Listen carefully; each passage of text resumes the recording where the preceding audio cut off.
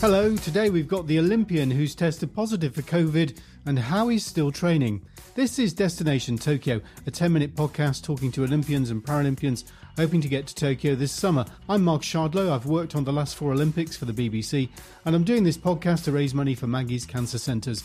Go to justgiving.co.uk, search Destination Tokyo. You can give as little as £1, and that will be brilliant. Well, over the last week, I've talked to lots of athletes about their mindset with all the uncertainty about the Games. It doesn't get easier.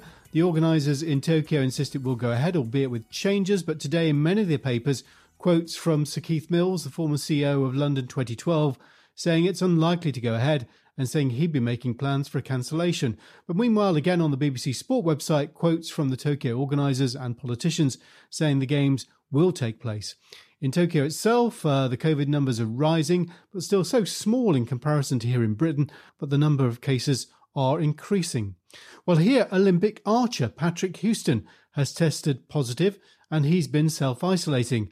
And I spoke to him late on Tuesday. It came out positive on I think it was tested on New Year's Day. Yeah, I've been isolating since then, along with the sort of family-in-law here. Everything's fine. Nobody's got any serious symptoms. We're all just felt a bit fluey for a few days, rested a bit. C'est la vie. So how's it affected you then? Does that mean you've not been able to go out at all? I've not been out for I've been out since my isolation period finished, but I was in the house solidly for a good 10 days, and I do quite a lot. I was about to reach for it, but I know this is audio only. I do a lot of what I call jelly bow training, which I use a very lightweight bow, which is fantastic for developing technique. You know, it's something that's really useful for anybody trying to develop in the sport and come on that direction. But there's no real metabolic cost. There's no great strain on my body as a system to deal with the stresses of training. We're pulling 25, 30 kilograms. There's a lot of strength, holding it for a long period of time, etc. And the minutiae and the finities of where your body sits and the positions and the angles and all of these things, using a lightweight bow can actually be tremendously effective for training. I guess it sums up the year though, doesn't it? And for a sport like yours, I guess there's only so much you can do inside, or if you're not allowed to a venue.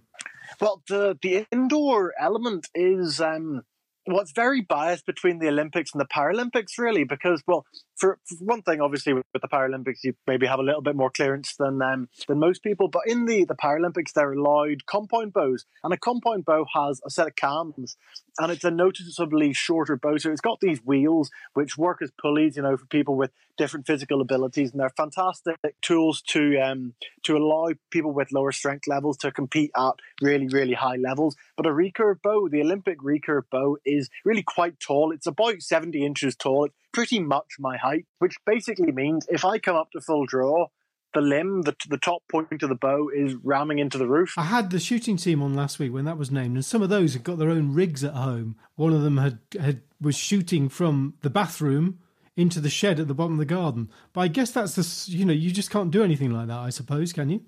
Yeah, it's really quite discouraged by the management at Archery GB to be shooting at home, because it is a dangerous weapon that things can go wrong and arrows can go anywhere, really. And then the main thing as well is that the competitive distance, you can do short distance blank boss training, blank bell training, where you're just repeating the skill over and over again. But there's what I found when the original lockdown, when there was no training, no elite training whatsoever, it just gets boring as sin. You're shooting, well, in the house that I was in at the time, I could get about 6.5, 7 meters in the back garden. I could get about 7 meters up the middle of the house, and then I could get 7 meters in the front garden down the side of the house, which is basically useful for nothing. And the difference between just pulling the bow back, making it click, shooting the arrow, and doing that with the intent towards hitting a target is so different in terms of intensity levels. And when I went from just training at home through the original lockdown back in March, April, May last year to back to 70 meters, I pretty much was like, I think I fell asleep at like 8:30 that night. We came home, watched this movie we've been talking about watching for a while, and about half an hour into it, I just passed out because there was that much more neural fatigue involved in the act of trying to shoot at a target at the correct Olympic 70-meter distance. How much is your sport about repetitive training? Do you need to keep doing the same thing over and over, or could you take a break for some months and then just pick it up again and be as good as you were? So there's an interesting balance between that, and it is absolutely a sport of fine control and repetition. The game that I play in the Olympic Games is, here is my skill, here is your skill, and we are comparing them at this exact point, who can do it the best. And in order to get to those levels of finesse and those levels of accuracy, you do need to be training regularly. You need to be putting a lot of hours through your bow, a lot of hours into your body, into your cerebellum, the bit of your brain that habituates movement patterns, and that requires a certain level of volume to do that. The interesting thing, though, is the large number of approaches, of different, totally differing approaches to the training mechanisms of how you can get those volumes. You can do, an awful lot of like Larry Godfrey, the 2004 finalist for archery. He does almost all of his volume shooting at blank boss in his garage, and then he comes out, but because of his years of competing, he can come out and shoot at, the top level of the national standard. My coach, who's in his 60s now, is 3-time Olympian, 2 times bronze medalist back in the 80s, 88, 92. And whenever he picks up his bow, he's shooting a bow that's maybe 30% less draw weight than mine. But the difference between, a 20-something shooting a 55-pound bow and a 60-something shooting a 42, 43-pound bow, he's still a phenomenal archer. And if he put any effort into the training, he might not necessarily make the team. We're fairly good at the top end nowadays, but he could make the top 10 in the country quite comfortably. Where's your head at, Patrick, when it comes to competition and the Olympics? I mean, I'm sure you follow other sports. You're seeing the Australian Tennis Open at the moment. You've got 70 or 80 tennis players who are quarantined for 2 weeks in their hotel room before they can compete. We had a couple of badminton players, Lauren Smith and Marcus Ellis, on last week. They're 21 hours a day in their hotel room in Bangkok when they're competing. Does it feel like your sport or any sport at an elite level will have to follow that same sort of protocol going forward? I think we pretty much have to be open to whatever may come. We don't know what position the world will be in. We don't know what position the requirements of where we're going to go might be. We might have a World Cup in Shanghai, and we might have to quarantine when we arrive there. We might have to, when we go to Tokyo, we might have to spend 2 weeks in some Japanese hotel before we're able to go. The question marks around what our paths in sport are nowadays is for the moment is going to be, well, basically you have to be ready for everything. And that's something that, I've been around in the international scene competing for long enough now that I'm totally fine with the fact that, that bus might just not turn up.